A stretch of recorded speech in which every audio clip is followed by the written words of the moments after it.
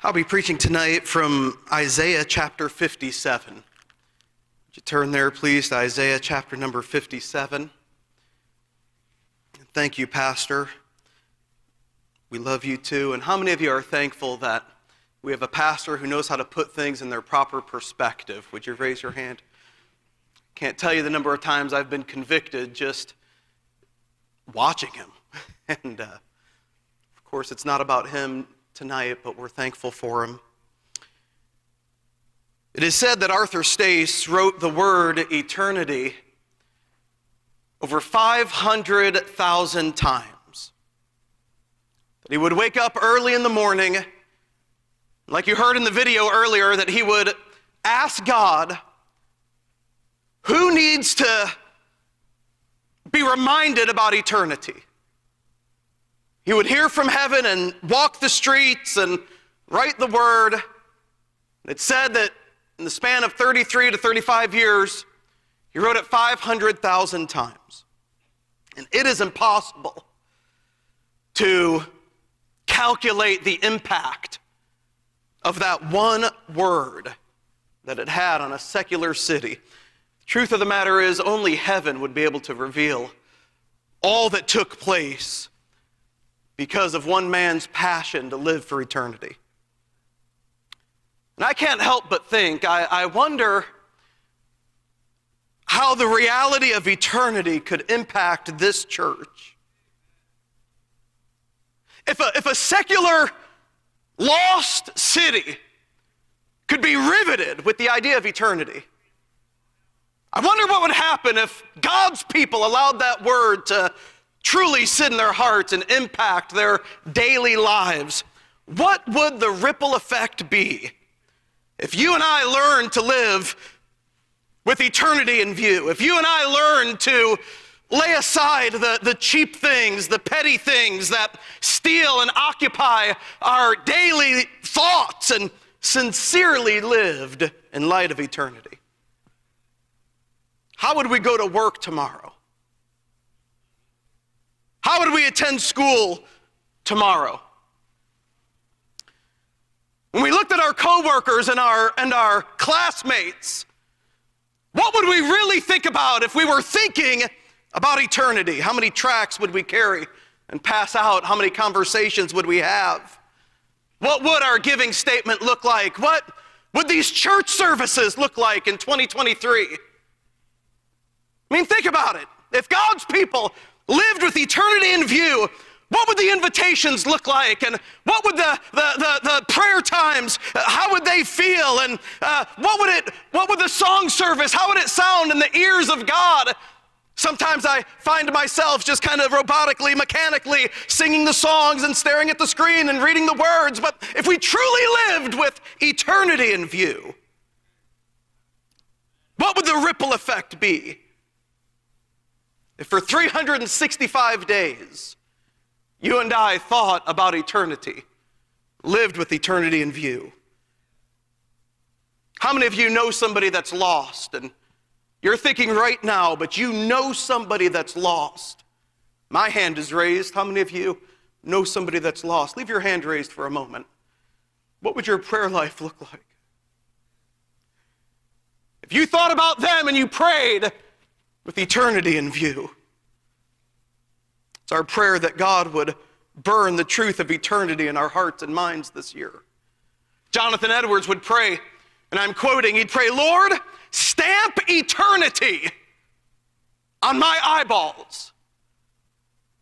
We thought about putting that quote out here, and we decided it would be a little too extreme for visitors.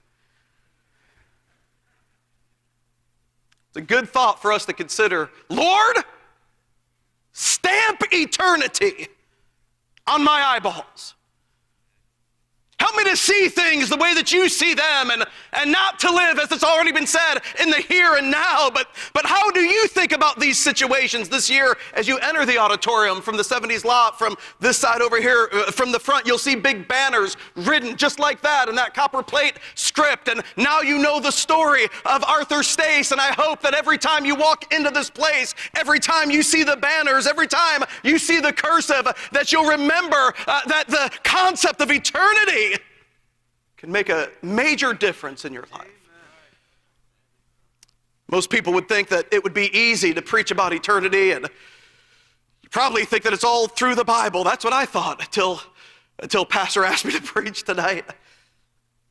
The word eternity is only found in one place in the Bible. There's only one spot. The word eternal and the word forevermore and everlasting, these are words that are all through the pages of Scripture, but the actual word eternity is only in one spot. It's in Isaiah chapter number 57, verse number 15. Can we read it out loud? I'll let you stay seated, but can we read it out loud? Isaiah 57:15, the only place where eternity is in your Bible. Let's read it together. Ready? For thus saith the high and lofty one that inhabiteth eternity, whose name is holy. I dwell in the high and holy place, with him also that is of a contrite and humble spirit, to revive the spirit of the humble, and to revive the heart of the contrite ones. There are some powerful words jammed in verse number 15. You just go through that one verse and circle the powerful words. You would circle the word high as it pertains to the position of God. You would circle the word holy. You would circle the word humble. You would circle the word contrite. No doubt your eyes would land upon the word revive. And while I think I could preach all evening on each one of those words, there's one word tonight that has consumed me. There's one word tonight that is more powerful than all of them, and it's the word eternity. Eternity. Father in heaven, I pray that you would bless this message. Help me to say everything that needs to be said. But Lord, help me not to waste any of your precious people's time. Convict us, God. Already we've been convicted. And I pray that the truth from your word would just bring us to a point of decision right here in the very beginning of the year, to live with eternity in view. In Jesus' name, amen. David Brainerd on his sickbed, he would die at 29 years of age. But on his sickbed, he wrote in his journal, I love to live on the brink of eternity. There was a famous Quaker missionary named Stephen Goulet. He was lost. He tells a story about how he got saved. He was lost, and he was walking through the woods one day, extremely convicted of sin. His story is, as he was walking through the woods, the wind picked up and it began to whistle through the air and whip through the air. And he said it was strange. And he said that while the wind was whistling through the air, all I could hear was the word eternity. He said he began to walk faster. He tried to get away from it, tried to outrun the wind, but he found out that he couldn't. It picked up even more, and it became even louder and more intense, and all he could think about was the word eternity, until finally he said he fell on his face and he cried out, Dear God, I am not ready for eternity. And he got saved that night. I heard the story of Thomas Chalmers, who was a Scottish preacher. This is a great story. He became a great preacher and an author, and at the end of his life, he was sitting in a church where he was being honored that night. He was being honored as a great preacher and statesman for the gospel. And in the middle of the meeting, a young man stood up and got everyone's attention. He began to read the most venomous, vile, blasphemous words that you've ever heard in your life, and every single word that spilled from his mouth was terrible against God. When he was finished, he maniacally laughed, and he said to the church crowd, every word that I just read was written by your famous Dr. Chalmers. The people were stunned, and every eye turned to the gray-haired man who was seated in the front of the church. Chalmers stood up and he faced the crowd. He had tears in his eyes and he said, it's true. Every word the man said, I wrote. And he said this, there was a time in my life when I did not know God and I fought against him. And when I wrote those words, there were two things that I did not consider. He said, number one, the littleness of time and the greatness of eternity. And tonight, as we think about eternity, I'm interested in just two simple thoughts. Your Bible is open there at Isaiah 57. I have two thoughts, and we'll be done in a good amount of time here. Not a good amount of time until I'm done, but we'll be done quickly. It's already been a good service. Thinking about eternity, thought number one, I want us to think about the bigness of God. The Bible says, for thus saith the high and lofty one, look at this, that inhabiteth eternity. He goes on to say, I dwell in the high and holy place. The bigness of God, it would be impossible for me to describe to you the bigness of our great God. It would be an impossibility. There's never been an orator skilled enough to be able to verbally describe to any amount of people the bigness of God. This past summer, I was vacationing with my family in Tampa Bay, Florida. And we were there in Tampa Bay just taking some time off and relaxing. And while we were there, we took a little cruise, one of those little hour-long cruises there in the bay. And we were there enjoying ourselves, and they began to point out these massive homes, these huge houses. The tour guide began to tell us who lived in these homes. They were huge, humongous homes. They pointed at one house and they said, Hulk Hogan owns that house. I thought, Hulk Hogan? Man, I remember him from when I was 9 years old on Saturday morning. But anyways, Hulk Hogan lives in that house. They told us all the details of Hulk Hogan's house. Pointed at the next house, they said, John Travolta used to own that house, had it built right here on the bay. They began to go into all the extravagancies of the house and all the things that were inside of the house. And then they said he sold it because he wanted to build an airstrip here, and the city of Tampa wouldn't let him build it right there on the bay. And so he sold his home. They went on to point out the founder of the Outback Steakhouse, his home there on the bay. The CEO of Crayola Crayons has a home on the bay, and I was looking at these houses. One of the houses, and I forget which one, but one of the houses literally had it built inside of the home, where the Tampa Bay, the water would flow into the home and through the kitchen. Unbelievable. The amount of money spent on these homes. And I was taking it all in. It was the best the world had to offer, at least the best Tampa Bay had to offer. But it was good. For a moment, I thought to myself, I wonder what it would be like to live in one of those homes. I wonder what it would be like, man, to make my coffee in the morning and to have the Tampa Bay right there. I mean, I wonder what that would be like. I was reconsidering my calling. I live in Hammond, about 6 miles from here. No, but I was wondering what that would be like. I looked over at my wife, and I knew that she was caught up in the same thoughts I was. Like, man, maybe we're young enough to strike lightning in a bottle and maybe be able to buy one of these houses. I looked over at her just knowing we're on the same page. She looked at me and she said, I wonder what it would be like to have to clean one of those houses. I said, man, I said, Minda, I said, if we lived in one of those houses, you wouldn't have to clean it, but somebody else would clean it. But the moment was past. I said, we don't. We live in Hammond, so the job is yours. No, but friends, God is so big that he lives in eternity. His home is eternity. I know it's a simple thought, but Deuteronomy 32 says the eternal God. Solomon said as he was dedicating the temple in 1 Kings chapter number 8, verse 27, he said, oh Lord, the heaven of heavens cannot contain thee. He dwells in eternity. That's how big our God is. He's bigger than your problem. He's bigger than your difficulty. The bigness of God.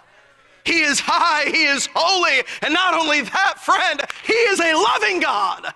Look at the end of the verse there. How loving is him? It says this. He says in verse 15, I dwell in the high and holy place with him also that is of a contrite and humble spirit. God is so loving that while he's so big, he loves us so much that he comes to live inside of us. That's love. Jeremiah speaks of an everlasting love. Oh, what a Savior, that he would come to us and live in our house for a while, and then we die and we go to live in his house for all of eternity. Surely goodness and mercy shall follow me, and I shall dwell in the house of the Lord forever, the Bible says. What a great God. The bigness of God. I have a second thought.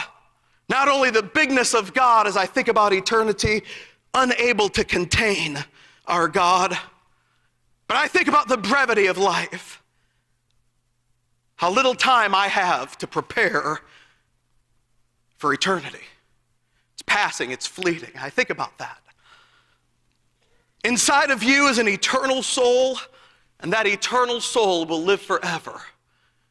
But you only have a short amount of time to prepare for eternity. I came across an interesting verse. Ecclesiastes 12:5 says, man going to his long home. Think about that, his long home. If there's a long home, there must be a short home. I live in a short home. It's in Hammond. It's my short home. But one of these days, I'll live in a long home. Can I tell you what I fear, church? I fear that you and I are going to stand before God someday. And when we stand before God as Christian people, at the judgment seat of Christ, we will see our life's work go up in a flame of fire like a bonfire on the 4th of July. Everything we ever lived for, everything we were saved for, everything that motivated us, we'll realize in that moment that we lived our whole life for our short home. And it'll be too late at that moment. God, help us to live with eternity in view. I want to have a good judgment seat. I want my family to have a good judgment seat. I'd love for you to have a good judgment seat. But in order for that to happen, we must live for our long home and not our short home. This past Monday, and I've told the story in the high school, the junior high, and this morning in teen church, so if I don't know it well by now, it's on me. But this past Monday, I was very interested in the football game. You don't know something about me and my son Adam. We own an NFL football team. We're the owners. I'm serious. We are the owners. We make all the decisions. We approve all the trades. We own that fantasy football team. We were watching the game. We were very, very interested in the Bengals against the Bills. It's a great game if you like football. Determined the seeding of the AFC conference. It was a huge game. The Bills are one of the best teams. The Bengals are one of the best teams in the NFL. So it was a big game. Two stud young quarterbacks, Josh Burrows for the Bengals and Joe Burrows for the Bengals and Josh Allen for the Bills. And man, it was just a great game to watch. I was watching it because I love football. I was watching it because it was a great game. I was watching it because I'm interested in these two young quarterbacks that'll probably carry the league for the next 10 years. And I was watching it because it happened to be the Super Bowl for my fantasy football team. We were ahead by 70 points in our fantasy football team. We were in good position. Those of you that know football, you'll understand. Remaining to play, I had Jamar Chase, the number one receiver for the Cincinnati Bengals. He normally gets a lot of points. I was already 70 points ahead. I had Jamar Chase yet to play. But the problem was our opponent had 3 players to play. He had the quarterback, Joe Burrow, who would get a ton of points. He had T. Higgins, the Bengals' number 2 receiver, and he had the Buffalo Bills defense, and it was going to be close. So there I am, man. Didn't matter how busy the week was. It was my time to enjoy myself and to win the Super Bowl. I'm watching the game. My son's watching the game. We're all in. Huge game. Millions of people watching. 5 minutes into the game, those of you that know anything about sports or have paid any attention to the news in the last week know what I'm getting ready to say. 5 minutes into the game of the year, Joe Burrows dropped back. He threw a slant pass to T. Higgins. T. Higgins caught it, turned upfield, went several yards, and a young safety, 24 years of age in the prime of life, Damar Hamlin, squared his shoulders and tackled T. Higgins. It was a routine tackle. Nothing about it was violent. Nothing about it was it was just a routine tackle. The camera panned away. They moved on to the next play, but then the camera panned back over to where the tackle took place. And when I saw the player down, Damar Hamlin, who had made the tackle, I saw some other players surrounding him, and I saw his lifeless legs. That's what I could see. It was just his knee pads and thigh pads, and they weren't moving at all. And I looked at my son immediately, and I said, this looks bad. This looks bad. They went to a quick commercial break. They came back, and soon there were players in a big circle, all on their knees, praying. Many of you saw it. They went to another commercial break. They came back, and now the ambulance was on the field. They began to tell us how for 9 minutes they had been administering CPR. They said how they had to bring in equipment to cut the uniform off of his lifeless body, and how they brought him back to life, how his heart had literally stopped right there on the field. How they miraculously brought him back to life, and they carted him into the ambulance. They showed the replay. I was interested in the replay. I called my wife down. I said, Minda, you have to see this. I've never seen anything like this. She came down, and we were watching it together, and just a routine tackle. And like they teach you in football, they teach you to just pop back up. No injuries. You just get right back up. It's not like soccer. I enjoy soccer. I know we just had the World Cup. It was fun. I was cheering for one of the teams. I don't know which one, but in soccer, I've noticed that a guy falls down and man, and it's just, and he's down there, and man, first time I saw it, I thought, oh man, this is terrible. And then after several minutes go by and everybody gets Gatorade and he pops up and he runs back over to the. Well, it's not that way in football. In football, they teach you when you hit the ground, you pop back up. There is never an issue. And they showed the replay, and they showed Damar Hamlin, and they showed him tackle T. Higgins, and then he popped back up, just like he's taught to do. Took one step, then he fell backwards, lifeless. They rushed him to the intensive care unit, University of Cincinnati Hospital. He was there all evening. I believe he's still there today.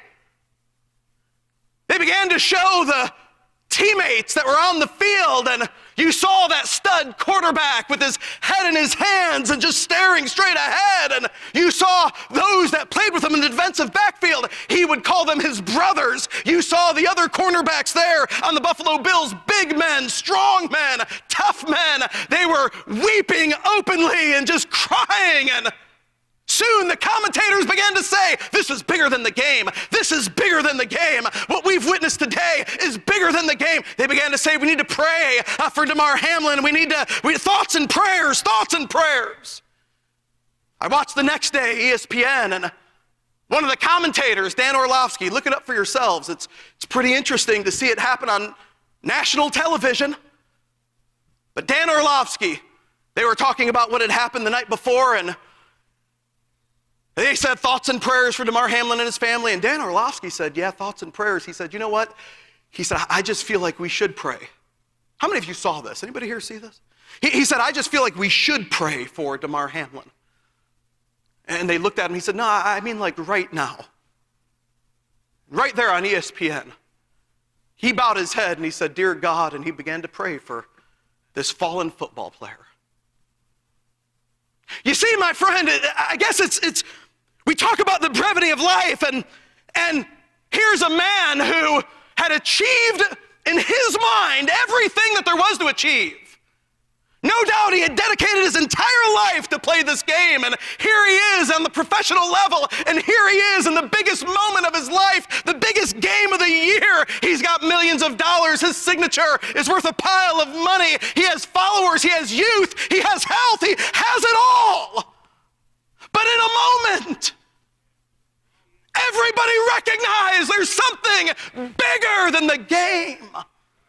And would to God that the people in this room would stop living for the toys and the trinkets and the treasures and the pettiness and realize and wake up there's something bigger to live for than this world.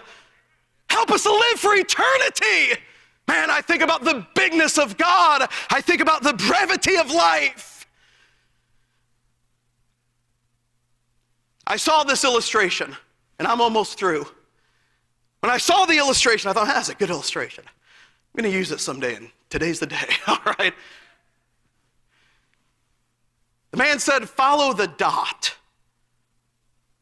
Follow the dot. That's your birth. Follow the dot. That's your death. The line in between is your life. Your birth, your life, and your death. He said if we could continue the line going all around the auditorium and all around the city and all around the state and all around the country. Matter of fact, if Brother Lawrence Williams could grab the line and just run as fast as he could, I've never seen somebody run like him. He could run around this town 1,000 times. Your birth, your life, your death, and eternity. Why do we live our lives for that moment of time? What would it look like if you truly lived with eternity in view? I want to give you one last thought. It's a powerful thought for me. Turn over to Ephesians chapter 3. As I was looking at the word eternity and eternal, Ephesians chapter number 3, look at what it says. Verse number 11. This is a thought that humbles me. This is a thought that humbles me. Ephesians 3, verse number 11. The Apostle Paul speaking, and this is what he said. Ephesians 3:11, according to the eternal purpose, which he purposed in Christ Jesus our Lord, in whom we have boldness and access with confidence by the faith of him. Paul, speaking of his own life, and he said, according to the eternal purpose. Here's the thought that humbles me. It's the last thought of the evening. The big God that the heavens cannot contain has looked at my life, and he has a deliberate purpose for my life. Think about that. A deliberate plan, a deliberate purpose, something with your name on it that is bigger than your job, that is bigger than your bank account, that is bigger than your pleasures. He has an eternal purpose. What are you living for? What are you living for, church? What am I living for? We think about eternity and the impact that it could have, but are we living for the handbreadth of life, or are we living for eternity? What consumes our minds? Are we living for the eternal purpose that God has placed on our lives? What would Super Saturday soul winning look like? Prayer closets, Bible reading, all of it. How well attended would the missions conference be? Not a guilt trip. I'm just saying, if you lived with the eternal purpose in mind. I've had some offers, and you know what?